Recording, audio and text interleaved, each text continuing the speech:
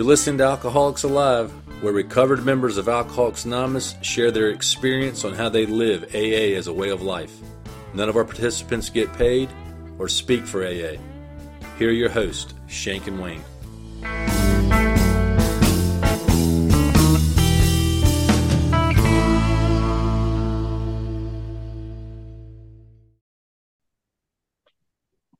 Is that the idea, Shank? That's the idea.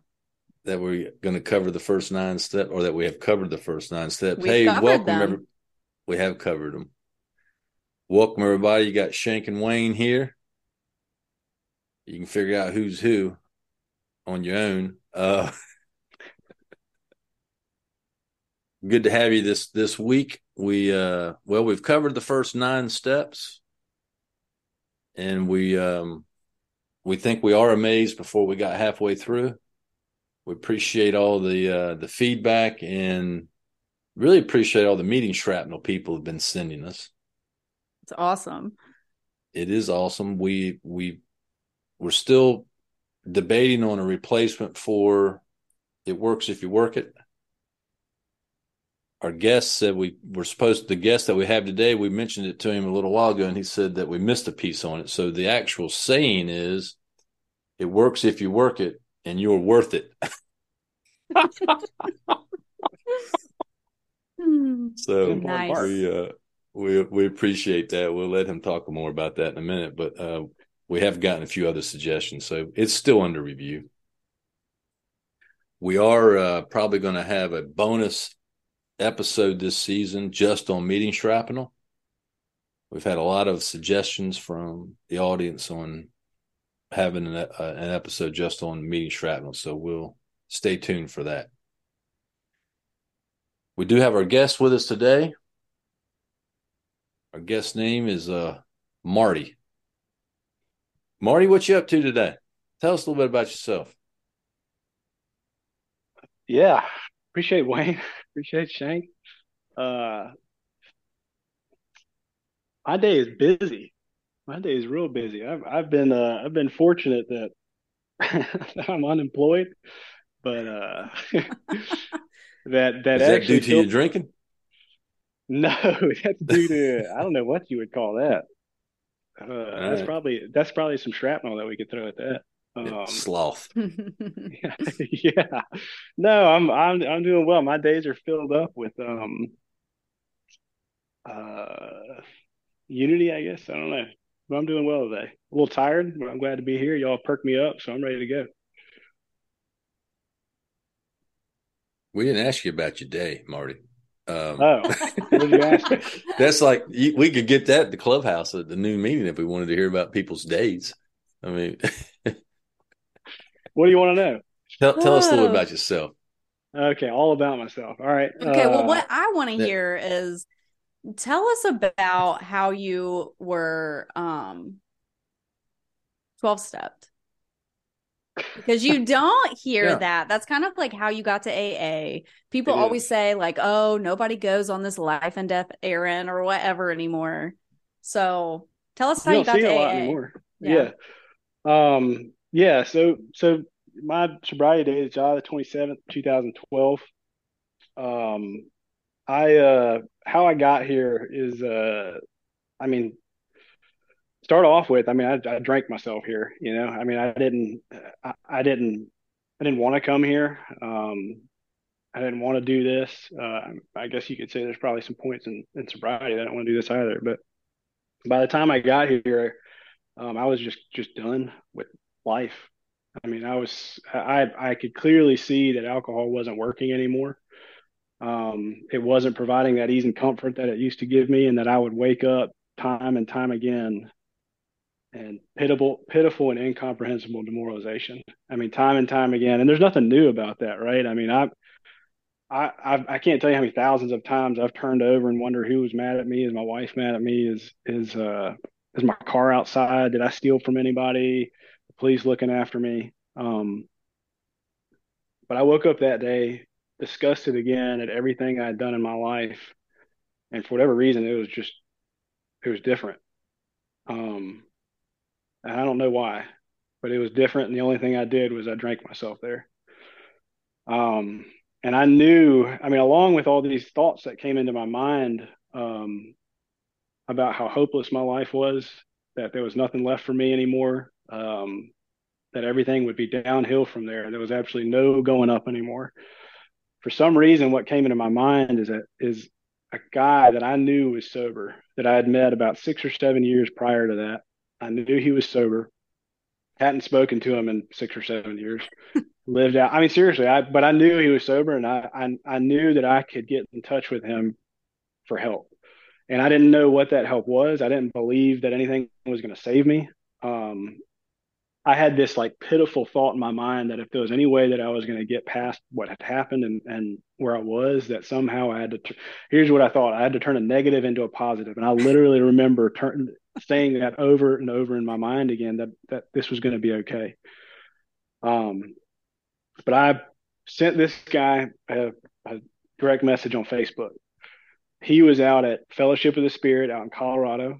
I had gone to that with him years prior, when I was in the program and I started drinking again. So years prior, and he texted me or direct message, whatever you call it. He got back to me. He said, "Yeah, I'm at FOTS. Let me call you when I'm out of here," or something like that. And we got in touch eventually. And I was on a work trip, and eventually I got home. Um, and honestly, the rest of it, I don't really remember a whole lot. I think from my understanding, kind of a network of men and maybe women kind of got in touch with people from, I was in Hawaii, called him in Colorado. He called some guys in North Carolina, possibly Rocky Mount, Raleigh, Cary, Apex. I don't know.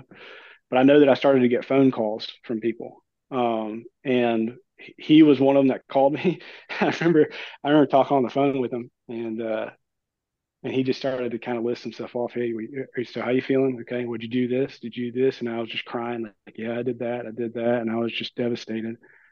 Um, and I can't remember. I don't know. I guess I eventually got in touch with two men in the area. And I don't remember. Oh, God, I don't even remember. They must have called me. I must have spoken to a younger guy. Um, and obviously, I mean, I guess I told them where it was, so they knew where my house was. But I must have spoken to him. I really don't remember that. But what I do remember is it was a It was the Sunday older night. guy. Did I speak to the older guy? Okay, You I could have did. sworn. Okay, all right. Well, And there the you older go. I guy don't. I brought the mean, younger guy. yeah. So there you go. I mean, my mind was completely shot. I mean, I was so afraid of, terrified of everything. That alcohol that had solved that fear for me was gone in my life, and I knew it was over. And that fear had just crept back in. And I don't remember basically any of that. But what I do remember is it was a Sunday night. The older guy brought a younger guy in a suit, coat and tie. I think he just spoke at a group close by to the house where I was living. I don't know. I just what I suspect. And the older guy poked his head into my house. I think I said like, "Hey, you want to come inside?" or something like that. And he was like, "Nope. Why don't you come out? Why don't you come out into the driveway with us?" And so I went out in the driveway with him, and uh, again, I don't remember what was said, but I remember them asking me questions, and I'm sure y'all have heard this before, but I remember telling them at one point, I said, "Guys, I appreciate you being here, but you just don't understand. Um, my life is over." I said, my wife is going to leave me if I continue to drink, and my wife is definitely going to leave me if I stop drinking. I mean, I was so convinced that drinking was the only thing that I had good going for my life, that people wanted to be around me because I drank, that I was good in life because I drank, that I was good at work because I drank. I mean, it was the only thing I had. And in that moment, when that was clearly saw that wasn't it anymore, that was it. And I just, guys, I appreciate it, but you just don't understand. Um, and that's about as much as I remember from it. I do know that I think it was suggested, or I was pretty much told, I think at this point, that I was going to get picked up the next day and I was going to go to a meeting on Monday afternoon. And maybe I may have been asked if I could stay sober for the night or something like that. I can't remember who asked. Somebody asked me, I don't know if it was this guy in Colorado or somebody asked me, can you stay sober? And I do just remember saying like, yeah, you don't understand. There's no way I can drink. There's absolutely no way. And thinking about it back on it now, like, I've been in that situation before, right? I've been in a situation where it's like, there's no way that I can drink. I don't know what happened. I don't know why I did that to those people. I love that family. There's no way that I could have done that. There's no way I can drink. And, 4 or 5 weeks later, I'm just drinking again. Um, but I, at least, I stayed sober for that night, and that guy came and picked me up, and he took me to a meeting just So you way have too been early. sober since that time. Yeah, I got a sobriety date, right? Incredible. Nobody talks about having like an actual 12-step call done on them. And it sounds like that's what it was. So I'm glad you're sober, Marty. Thank you. I appreciate that. Yeah. Yeah. I've been sober since that time, and it's been little by slowly. I'm glad that old guy talked to you on the phone. Showed up. I don't think he called me. I think it was the other guy, but that's all right. The other guy wasn't even capable of calling you. I hadn't He taken him to was the good. Goodwill to buy that suit. All right. Well, what Shank, is what's the our topic? topic today? Our topic is step 10. So step 10 is continue to take personal inventory, and when we were wrong, promptly admitted it. So what do you think, Wayne? Well, I think that the instructions in step 10 are pretty simple.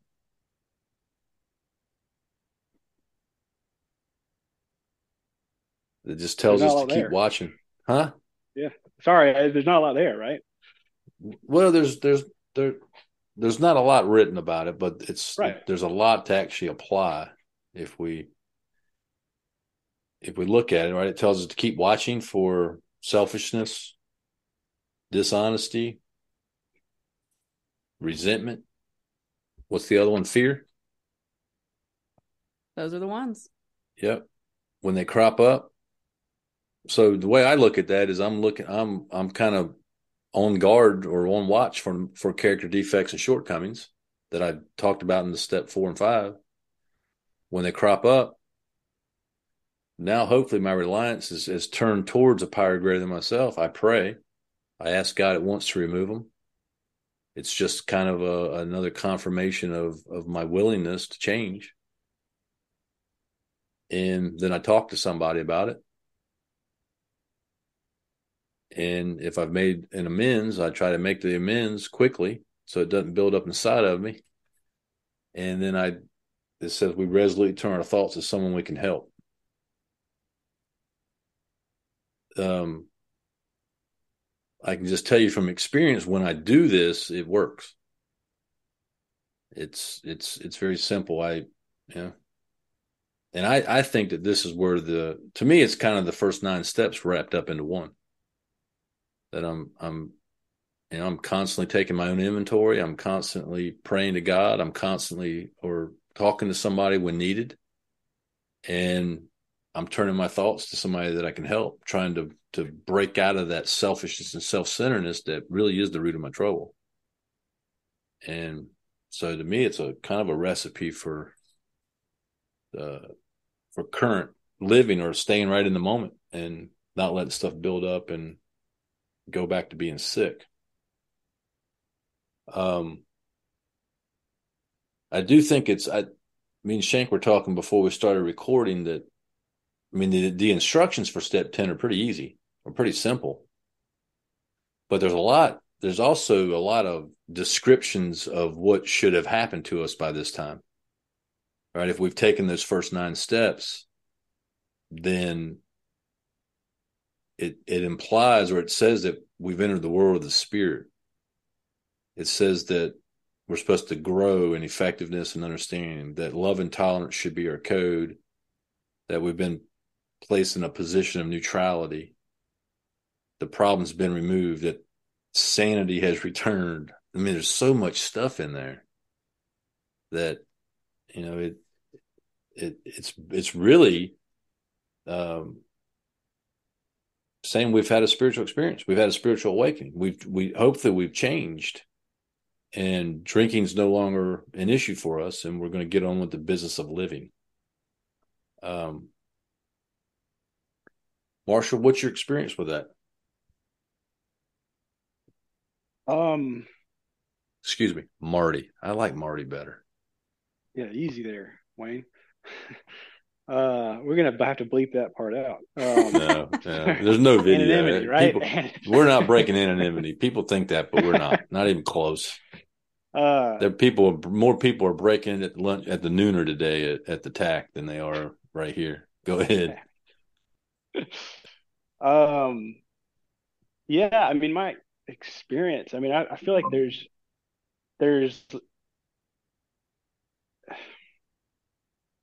what I love about it is that I've always questioned, like, what am I supposed to do in life? Like, where am I supposed to go? And I don't know if a lot of fear came around that or wherever the fear came from. I mean, I just know that it's kind of bundled up in all those questions. And what I love about the 10th step, and it continues on to the 11th and 12th, is that it tells me exactly what I'm supposed to do. And I'm just a guy that just, like, I just needed that and I wanted that desperately. And it even tells me how I'm going to react again sanely, right? And how I'd react if I'm tempted by alcohol again.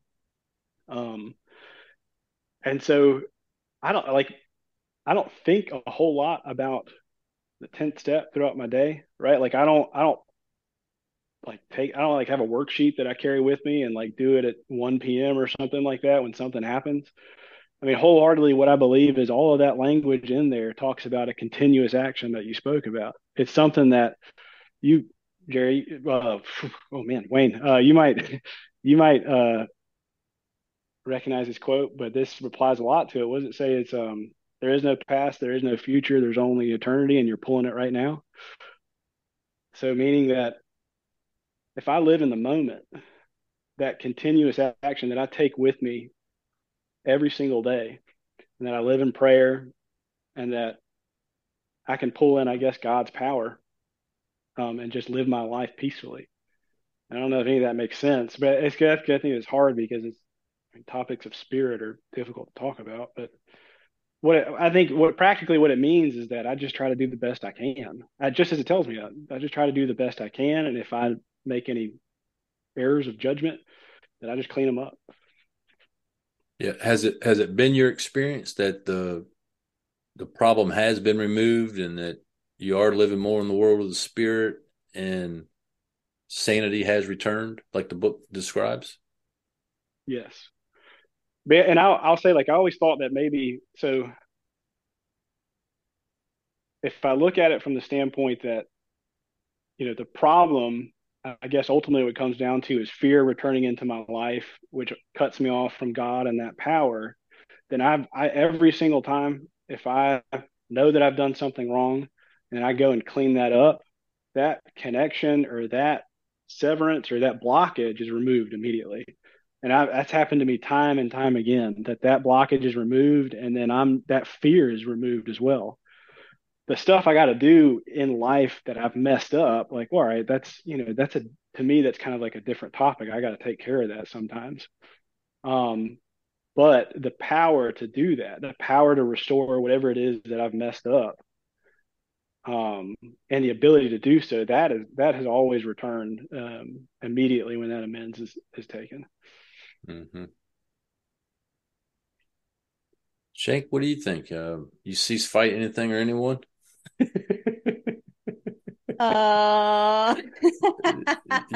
can come back to that one. What I think about when I think of step 10 is it's not that I am now perfect and I'm never going to make a mistake again and I'm going to be perfect to everyone all the time and everyone's going to love me. Like, I was really glad when I saw this step when I was new, because it meant, like, hey, I mean, it tells you, like, when you are wrong, like, you're still going to be wrong. You're striving to be better. You're striving to not act out in these ways anymore. But sometimes you're going to, so, like, I don't have to be living in fear of, oh, well, I asked for God to take this away and now I'm acting some way that isn't great.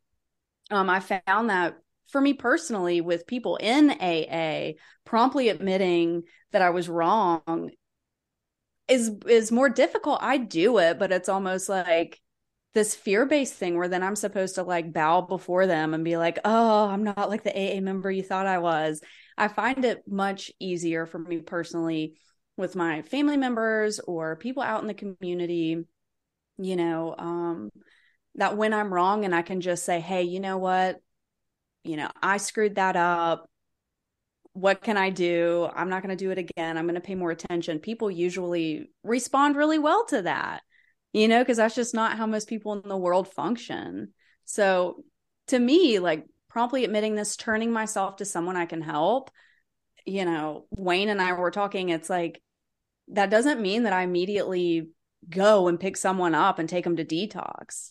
It means that like right. I'm making a plan to be helpful to someone. And it may be, picking up a new commitment or trying to get more people involved in a service committee or, whatever it may be. It doesn't mean that right that second at midnight or at 5 a.m., I'm like picking up the phone, trying to make sure I'm sponsoring enough people or I'm showing up at home group early enough or, it's just turning my thoughts to someone else that I can help. And if there is someone immediately right then, that's amazing. But I also don't have to be in fear of, well, what if I can't find someone that needs to work the steps right now or they don't answer the phone?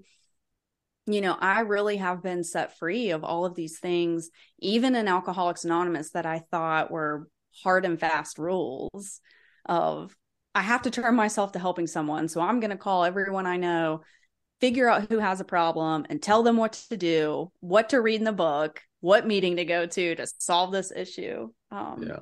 It's just not fear-based for me anymore. And there were times when I was exactly like that. Yeah. I'm turning to help someone, but it's, I'm calling someone up like, hey, what you shared in the meeting last week was really inappropriate. And I'm going to tell you what to read. I don't know that I did that directly, but it was just like really did. Crazy. Can I ask a question? Yeah. Is when it says we resolutely turn our thoughts to someone we can help, is it only talking about helping alcoholics? No, I don't believe so. No. Well, that's my thought on it. Yeah. Yeah. It's a good point that you brought up because several years I really thought that. Yeah. Right. Yeah, exactly. Yeah. I thought the only thing that I could do was I got to be at 90 meetings and, 30 days and I write all that stuff. Yeah. I think that's what people hear. And we probably kind of communicated that sometimes or a lot in meetings but anytime they in the literature, when it says help somebody or turn your thoughts to help somebody or working with others or be of maximum service, that everyone equates that to sponsorship. And man, I got to be like right in somebody's face right now, reading the book or doing this or that. And I don't know where that comes from. I've never thought that or were told that. Now, it is true that we're uniquely qualified to help alcoholics. Right. Yeah, but that's not what this is saying. We're supposed to just be helpful. I mean, you would turn your thoughts to somebody you can help. And that transpires in a lot of different ways. It's not just one-on-one sponsorship. It can be. Right. But no, it's not just that. Yeah, I've always found this. Yeah, I've always thought, it can also be like, if I'm home and I have to do something, maybe I should take out the trash, right? Are there dishes in the sink? Maybe I should clean up the dishes, right? Or whatever it is. What it means to me, I feel like is in the moment, wherever I am, I probably need to think about what I can add. Like I said, what I can add to life. Yes. And can I help anybody right now? Is there something I can do where I'm just not thinking about me all the time? Woe is me. That's right. Well, you can come clean my garage for me if you want to. I mean, that might be God's plan. We don't know. I'll give you the keypad code here after we record. You can get on over here. Yeah, it could be it. It could be it. I will say in that vein that, I lived with family when I was first getting sober. And so I was just like, I guess, stark raving sober, whatever people say. And I would just be like, well, I just want to be of service in this family. So is there something that I can do to be of service? to this family. Like, it was just so, I mean, I am surprised that my family didn't think I was in an actual cult, because some of the stuff that I would just say to them was so over the top, and they would be like, yeah, you can take out the trash, or yeah, you can like pay your rent or whatever, but like, God, relax, you don't have to use that verbiage. Yeah. I've done what that. I was told too is sorry what I was told too is I remember asking a guy, I told him I was really scared to go into these meetings across the country when I would work. And he said, what's the point of me being in there? This gets a service. What's the point of me being there? And the guy just told me, like, look, man, sometimes the only reason you're there is just to fill up a chair and to just be happy and sober and let a newcomer come in and see that there are a bunch of people happy that are sober. And that kind of translates to a lot of areas in my life. Like sometimes maybe the way I'm served service is I shut my mouth, Yep. Well, let me ask you this, Marty. It says, when we were wrong, promptly admitted it. So how soon is promptly? What does that mean? It's immediately.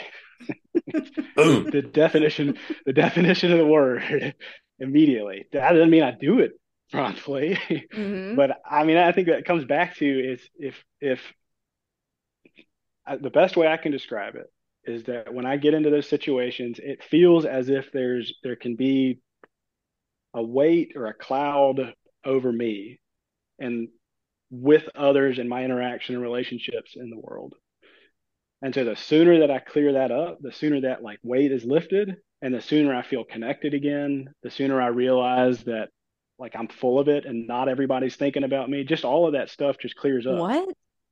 I know, right? It's an interesting concept. Yeah. But the sooner I do that, it's the sooner I feel better and I can get on to the work that I should be doing, whatever that service is at that point. Yeah. What do you think, Wayne? Do you have any experience with promptly maybe being like a week or two or a month or two or a year or two? Oh, I've got experience with it being immediate, with it being a week, a few months, and a few years. Yeah. I guess my issue though was I didn't do the first part, continue to watch for selfishness and dishonesty.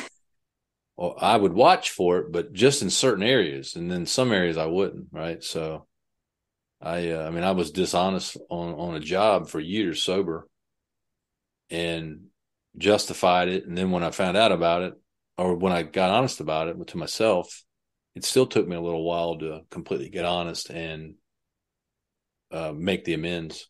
I did it, but yeah, it was a couple years in the making. I can say that through practice of it, I can pretty much say that nowadays I try to promptly do stuff when it hits me. I mean, I typically immediately know when I said something that I shouldn't have said, because that's typically how it rolls out. And I would, I'll pray and I'll talk to somebody and then I'll try to make the amends, or sometimes I'll just make the amends then. I'll tell you that making mistakes and having to go back and making amends sober is a pretty good deterrent from doing it again. At least it has been for me, because it's just embarrassing having to go back to people and clean stuff up. So yeah, that's kind of my experience with it. Well, do you think you were any less sober, any less of a good member and good standing when you were unwilling to take those actions? I looking back on it, no. I probably would have told you then, maybe. But I think I would tie some of that into good sponsorship. When I finally got honest, I mean, I was not told I was a bad person, or that, hey, you failed in your practice of these principles, or, they didn't revoke my sobriety and tell me I had to start over, or I didn't have to do any special things to catch up. it was simply, hey, do you want to get better or not? Yes. Well, then here's what you need to do. You need to make the amends. Just make the direct amends. Quit talking about it. Quit crying about it. Quit analyzing it. Just go do it. And even when I was in the middle of all that, I was still, trying to be of service to people and still trying to be helpful. And so I've always found this, to kind of go to some of the other stuff that's been said, to be, the steps are more inspiring and encouraging, and they build confidence in us. They're not, I don't think they're meant to scare us and, make us think we're second-rate citizens, or that, that we're so sick we can't get better. I know people and have even helped people that, they'll make those comments like, that's just the way I am. I'm just an alcoholic. That's just the way I am. Or, you would have done this too if you were as sick as I was. And I don't think that's the deal. And I can tell you, I know that we talked a little bit about this earlier, but I have gotten to the point where if I make a mistake or do something, I clean it up and I move on. I don't look back. I don't dwell in it. I don't expect anybody to give me any special favors or anything like that. And I just move on. And some people don't know how to handle that. Yeah. So. Well, I am kind of go ahead. On that same thing, Marty, how do you remain spiritually fit?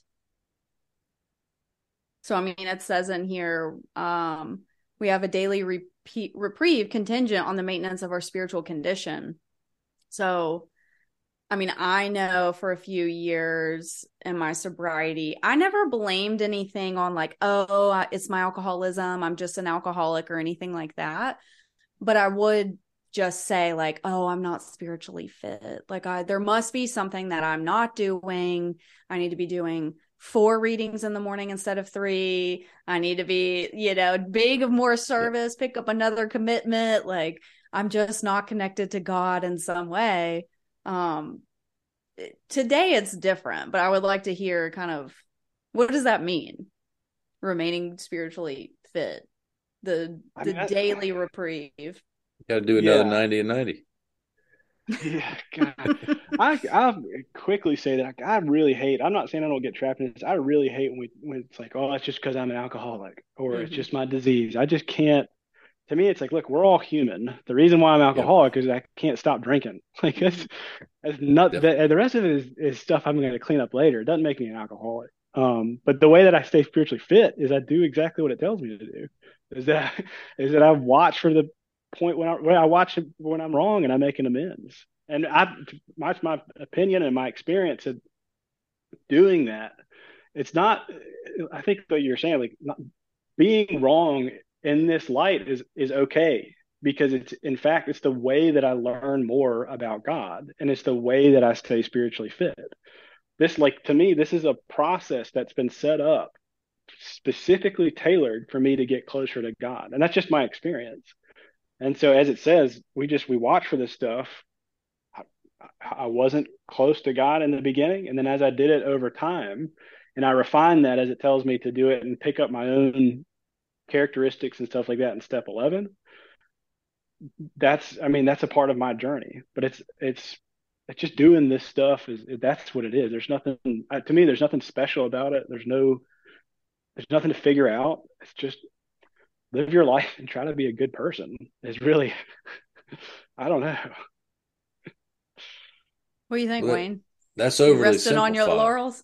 That's too simple.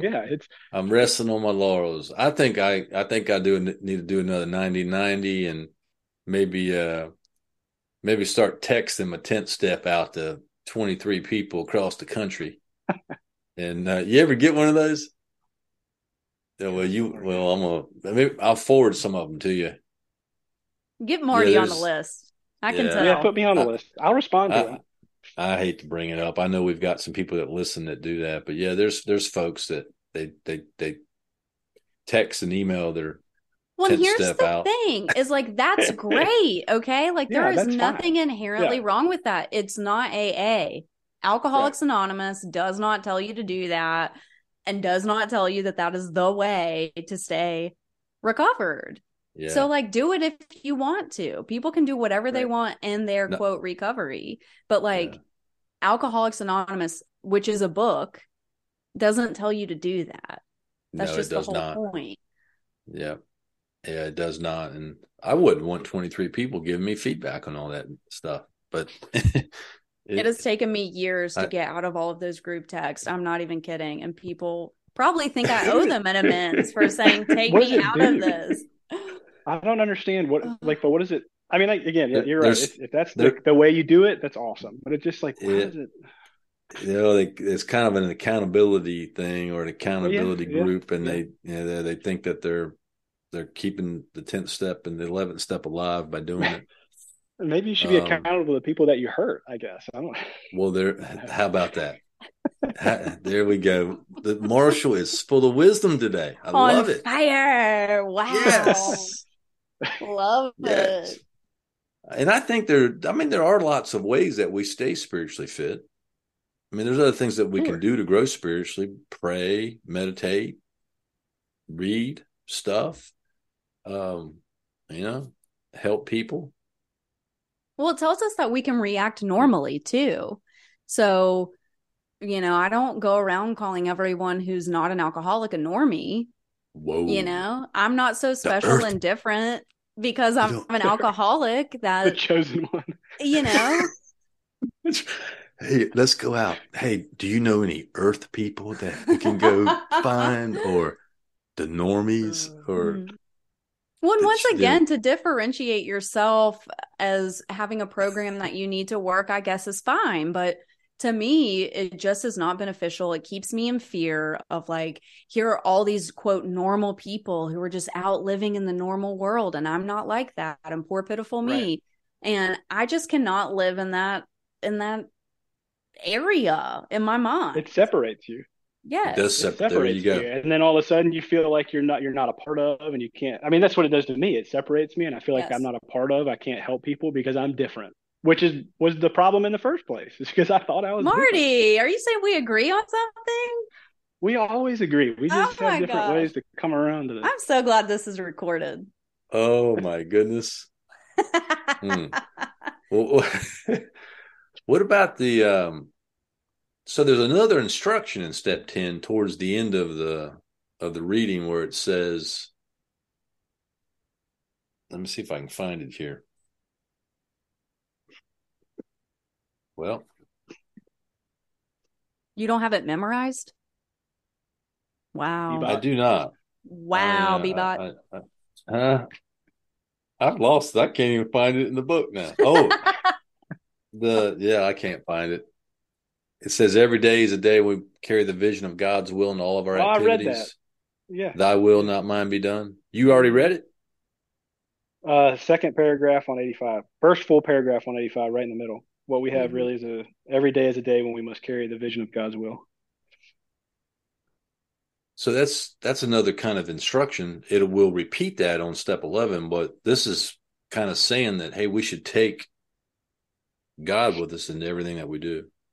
We should probably take the idea of love and tolerance into everything that we do. And that we should say to ourselves, thy will, not mine, be done. I think that's like a reminder of the decision that we made in step 3 and maybe even step 7 that, hey, we're giving up. We're going to quit running the show. I can't stay sober by myself, and I can't get rid of these character defects by myself. I need help. Well, and I don't know if we talked about this in step 3, but a lot of times I hear from sponsees or women I help or just people in general, like, well, I guess I need to go back to the 3rd step. And I'm just like, actually, it sounds like you need to go back to the 10th step. Yeah. Like if you turned your will and your life over to the care of God as you understand him and you haven't taken a drink, then this is probably more of a 10th step issue for you. It typically Yeah. is for me, if not always. Yeah.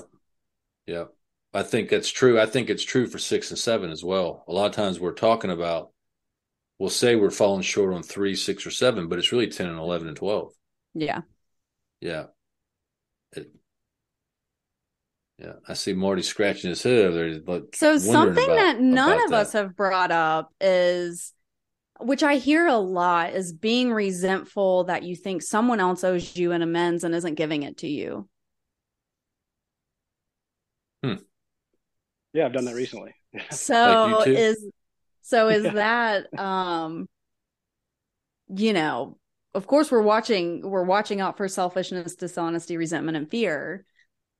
But like, how does that work out in your mind as step 10 of you having an expectation of someone making amends to you? So for me, it falls under what our code is. It says love and tolerance is our code. So if I really believe that, and I believe that I have stopped fighting anything or anyone, then, I mean, that's kind of the idea here, is that we've given up, and what somebody else does is really none of my business. That if I never condemn anybody or judge them, then whatever I think they did to me or whatever they actually did to me is okay. Now, I know that's an advanced spiritual concept for some of you. What do you think, Marshall? Right. But tolerance means that I accept people. Yeah. I think the word has changed over time. Now we think about tolerance like, I'm going to tolerate that son of a gun or that like that. And it's tolerance it's basically it's sympathy and kind of accepting somebody just for who they are. And do I really want to do that or not? Or do I just want to talk about it? Do I really want to have concern for another person, regardless of what they do or don't do? That's love. So I don't, nobody owes me anything. That's the attitude anyway. Right. Yeah. I feel like I've got recently, I mean, within the last maybe year and a half, somebody said something that really resonated with me. I think that lines up with this, which is, oh man, what is it? If there's something wrong with me, then I've got a problem. Else I'm a victim. And so the way that I think that this lines up with me, so if somebody has done something wrong with me, and now I think I'm a victim, there's nothing I can do about that. Like now I'm just, and then I get into my head. It's always like, oh, poor me. This guy did this thing to me, and the world is so cruel, and there's nothing I can do about it. But if I can recognize that the problem that I have is that I'm thinking about myself, I'm being selfish. That like Wayne said, that people can do what they want to do. I mean, they're allowed to have their different opinions. I don't agree with them all, but they're allowed to have their opinions. Then I can be free of that, whatever you call resentment. I don't know, whatever that is, resentment against myself. That's hard to practice though. I mean, because I like being a victim, right? I like thinking that, I don't know, I like thinking the world has done me wrong and I'm owed something. It's hard for me to accept that, man, I got a problem and I need to do something about it. Whether that's pray and go help somebody or whatever it is, whether I did something wrong or somebody's done something to me. If I've got the problem, then I have power, or I can call upon power to do something about it. If I'm a victim, there's nothing I can do, right? That's right. What you got, Shank? Well, I see you itching there. Yeah. Well, it makes me think of like times where I have, I don't think I'm wrong, but I know someone else thinks that I'm wrong. And so I will promptly admit, or I'll like try to clean something up that I don't really believe was wrong. And so I've done that several times, even in the last few years, let's say 2 or 3 years, where something is going on and like I just know it's out there happening, and I'm like, I'm just tired of dealing with this, so I'll just like call the person up and apologize, promptly admit I have a resentment when I really don't. And so I will say that certain things, like I will talk to my sponsor and she'll be like, honey, you don't is it bothering you? Like, what is going on? I'm like, no, but I know it's bothering them, and she's like, I would not do anything. And then I do it anyway, because that's just, I talked to someone about it, but I didn't take their suggestion. So it kind of makes me think of that, of like just making amends, continuing to take that personal inventory and knowing that someone else has a problem. And just being like, okay, I'm going to try to just smooth this over, which, by the way, never works because they still just stay mad. That's right. It never works. You should have followed your sponsor's suggestion on that. I know. Or they'll just say to my face, like, oh my God, no, everything's great. Yes. Like, I didn't even, oh my gosh, no. And it's like, okay, it's only been being talked about for 6 months, but okay. Yeah. So it just, then I end up having a resentment. Yeah. So I did just want to like put that out there. And it's selfish and self-centered. For sure. All my troubles, right? I think that they've got a problem and I'm going to fix it, and right, I've got to do something. For sure. Or just wanting it to like go away, thinking that I have the power to make it go away. Yeah. Too. Yeah. Like, just, okay, I'll smooth it over. It'll be fine. I can hear some truths about myself, but that is never the way it goes. Yeah. Well, one thing's for sure, if you're doing stuff with your life, and if you're doing stuff in AA and actually following these steps and living in kind of faith and confidence, people are going to talk about you and you're going to get criticized. A good friend of mine, he says, if you're not doing anything, or if you're not being criticized, it's because you're not doing anything. And there's a lot of truth to that. Yeah. And you'll even get criticized for doing good stuff. It's a strange thing, and over time you kind of learn to not even worry about that stuff. You just let it roll off of you, move on. Love it. Well, yep. Shank, I think we're up on shrapnel. Yeah, we're here. You ready, Marty? We are here. Yeah, ready as I'll ever be. Throw them all out. Throw them out. I don't even know what they are. Wrap them all. What's the first one, Shank? All right, shrapnel number 1 is halt. No. Hungry, angry, lonely, tired. Marty, what you got? What you think? Have you heard this one before, Marty? I have, yeah. When I was in the okay. Center. Yeah, I heard all about it. I think, it's sure there's some truth there. What is it? I mean, I don't know. I mean, maybe you could say like, all right, well, maybe to stop drinking, I should just eat a little bit more. I don't know.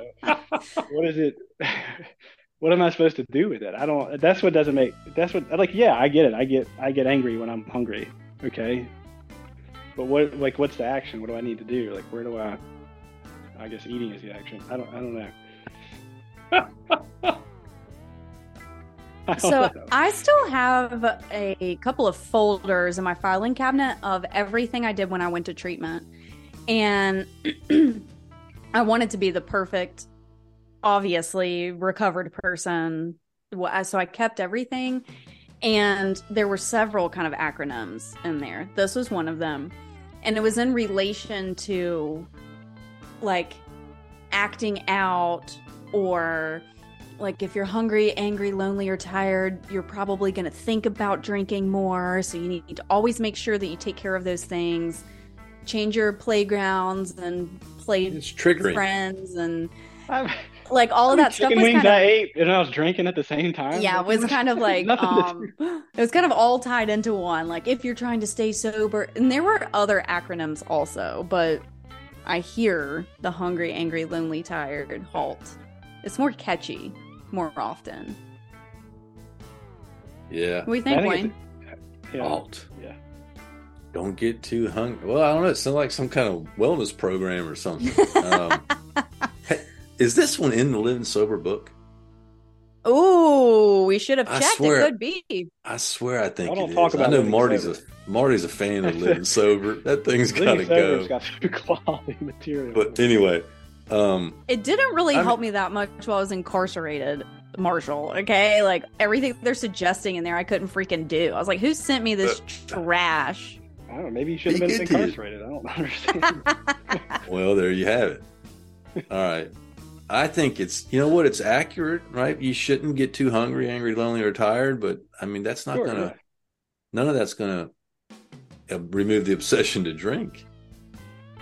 So, I mean, if you know what, and actually it ties into the 10th step. If you're doing a 10th step, then, and you're watching for selfishness and dishonesty and resentment and fear, then, and these things cause that, then that's probably your action is go eat something and take a nap and get into a relationship.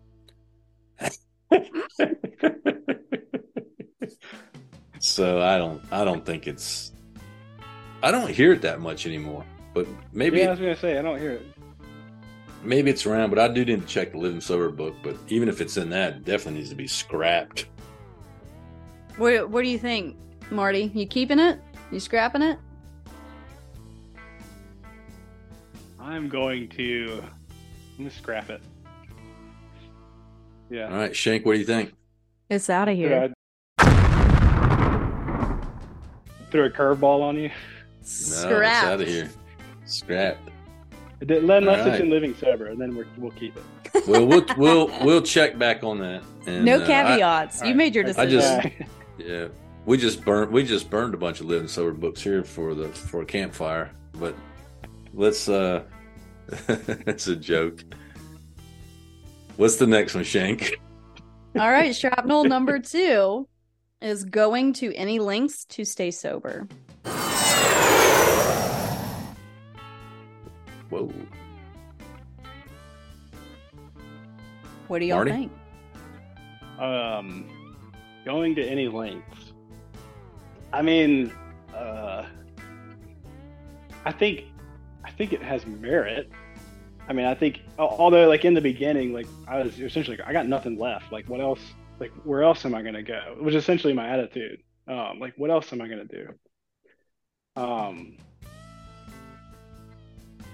I think I can get twisted up really quick thinking that I can figure out what it means to stay sober. If I think about, I don't know, just going to any length, maybe there's Good something point. I can do, right? Like I can go to more meetings. I need to do, like you were talking about this earlier. I need more sponsees. I need more something, right? I think I can get really twisted up with it, but I think if you boil it down, like, yeah, I mean, I should either be setting up chairs or I should be going on a 12-step call in Siler City, right? That's something that I should just be doing to stay sober. Shank, what do you think? Well, I was told really early on, I was asked really early on if I was willing to go to any lengths to stay sober. And I did not know that appeared anywhere in our literature, and I wouldn't have known that. But I was asked. I did say yes, because I was at that place of just like, had nothing, total willingness to do anything. Right. You know, I mean, I was like, yes, I'll take back my childhood faith. I'll do whatever you want me to do. I just cannot continue to live like this.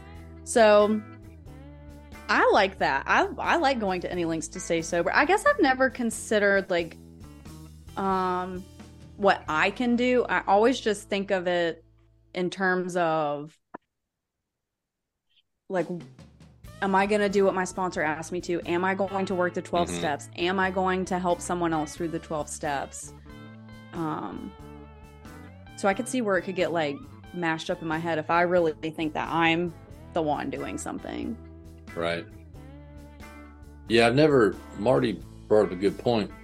I guess people could get it twisted and it would tie back into, oh, I'm not doing enough, I got to do more. And then they tie it back into having to live up to what they think other people are thinking or what the other people's expectations are.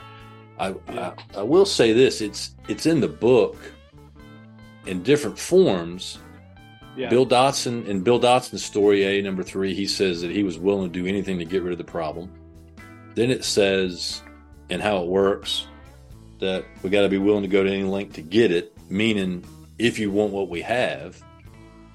And then I think a couple times in either step 9, it says we got to remind ourselves that we decided to go to any length for victory over alcohol. And then there's another one that we got to remind ourselves that we decided that we were willing to do anything to find a spiritual experience. So there's a lot of... So really, we should just be saying going to any lengths for victory over alcohol. We shouldn't be saying any lengths to stay sober. I'm going to start saying victory. This is What's all it you say? need right here. This is all you need. It's a vision for you, page 163. To duplicate with such backing what we have accomplished is only a matter of willingness, patience, and labor. That's it. How do you not? What are y'all shaking your head for? How is that not? That's pretty powerful. Wow, whatever. So are you? No, you're good. So are you saying that we should say that instead of this? Yeah, it makes more sense. If you want what we have, you'll go to the lengths, the willingness, the patience, and the work that we did to do it. So what was the terms? Willing, patience, and labor? To duplicate with such backing what we have accomplished is only a matter of willingness, patience, and labor. Willingness, patience, and I'm going to start saying willingness, patience, and labor. It's everywhere in every meet. Instead of honesty, open-mindedness, and willingness, we got willingness, patience, and labor. We're I really like this switching better, I think. Yeah. Y'all are throwing this out. See, just wait until you hear me say that. Marty, we're listening to you, buddy. I'm taking notes here, man. I know you're listening to me. I'm not. So are you suggesting to scrap that and replace it with this?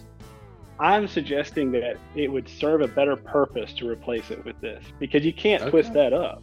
You can't. There's no getting around that. If you want what we have, then you'll be willing, you'll be patient, and you'll labor like we did. Okay. Bebot? What about the other 2 or 3 spots in the book where it actually says willing to go to any length? Is it too open-ended? I would say change it to going to any lengths for victory. What did you say? Over alcohol. For victory over alcohol. Doesn't it say that in the book somewhere? Yeah. I like that term better. Victory just sounds fun, Makes me think of NASCAR. Any lengths are you willing to go to any lengths for victory over alcohol, my brother? It just sounds better, The Reverend Shank wants to know if you're ready for victory over alcohol, brothers and sisters. Healed. Listen, I just say keep it. This is probably the first one on this podcast I think I've ever said to keep. I'd like to think I was a part of that. Yeah, you were, Marty. All right. Well, so keep or scrap, Shank? Keep it. It's in there. Surprise! Nice. All right. That's a first for all y'all listening. What's next?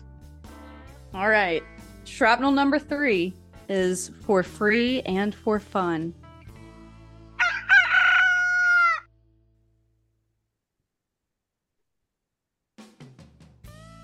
I've never heard that. What? I don't know. Marty. Yes, you have. You 100% have heard that. It's like AA's the only thing around for free and for fun. Marty, you've never heard this? Oh, listen.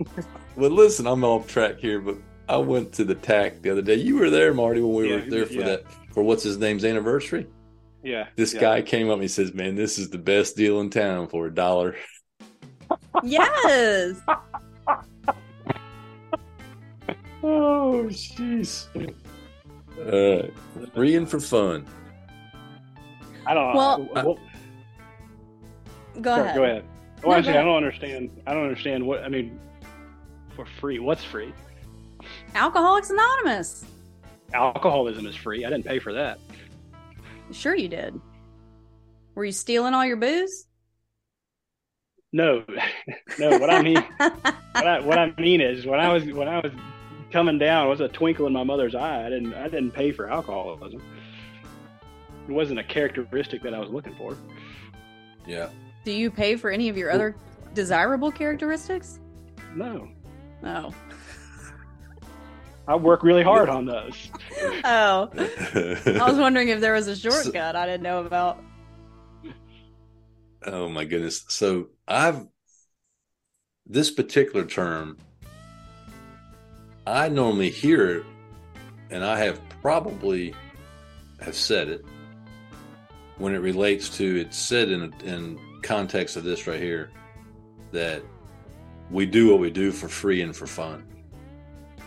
Meaning we pass on what we've been given because somebody passed it on to us and hopefully didn't expect or require anything out of us, and that they didn't charge us anything. And so we should in turn pass it on for free. And at some point, helping people and passing things on should be fun for us. Well, what is it that Dr. Bob said? A sense of duty. Yes.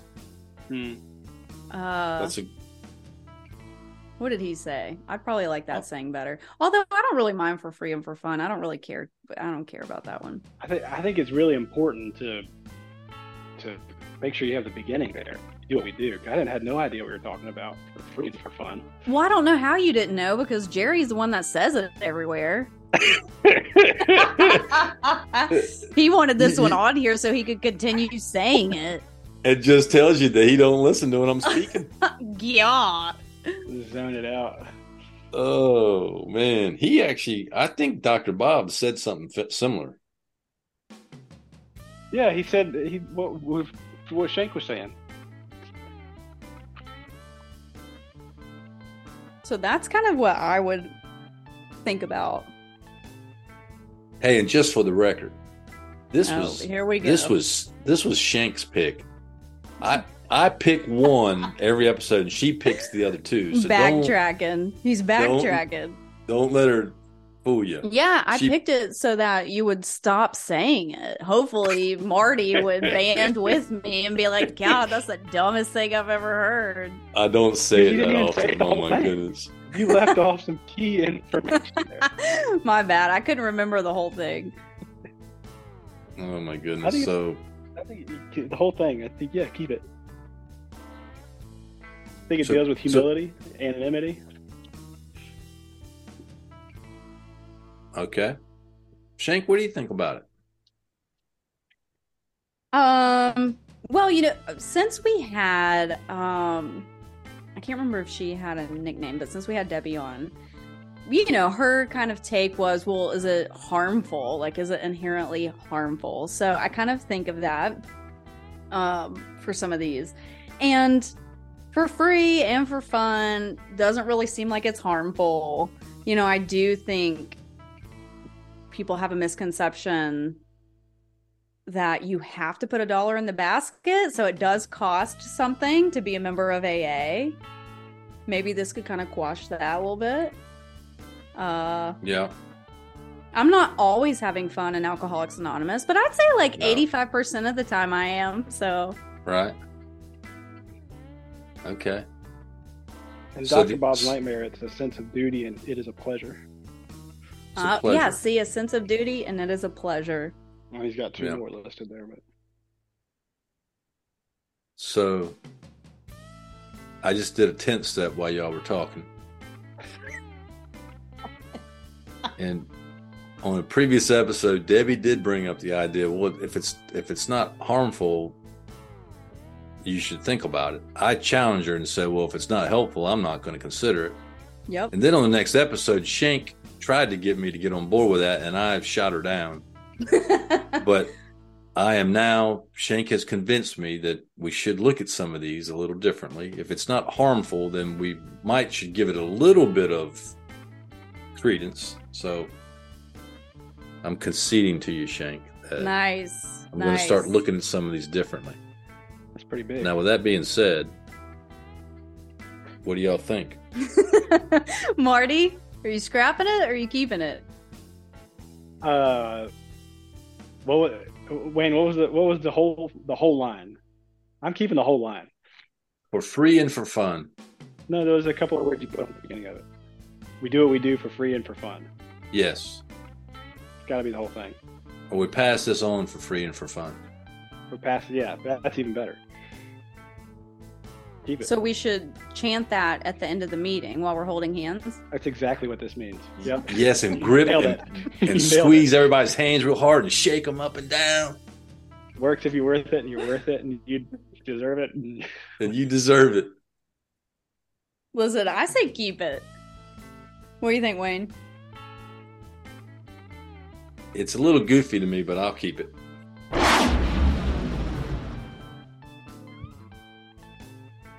We kept two meeting shrapnels. Yeah. Marty, what do you think? Kept two. He said he's keeping it. Oh, yeah, keep it.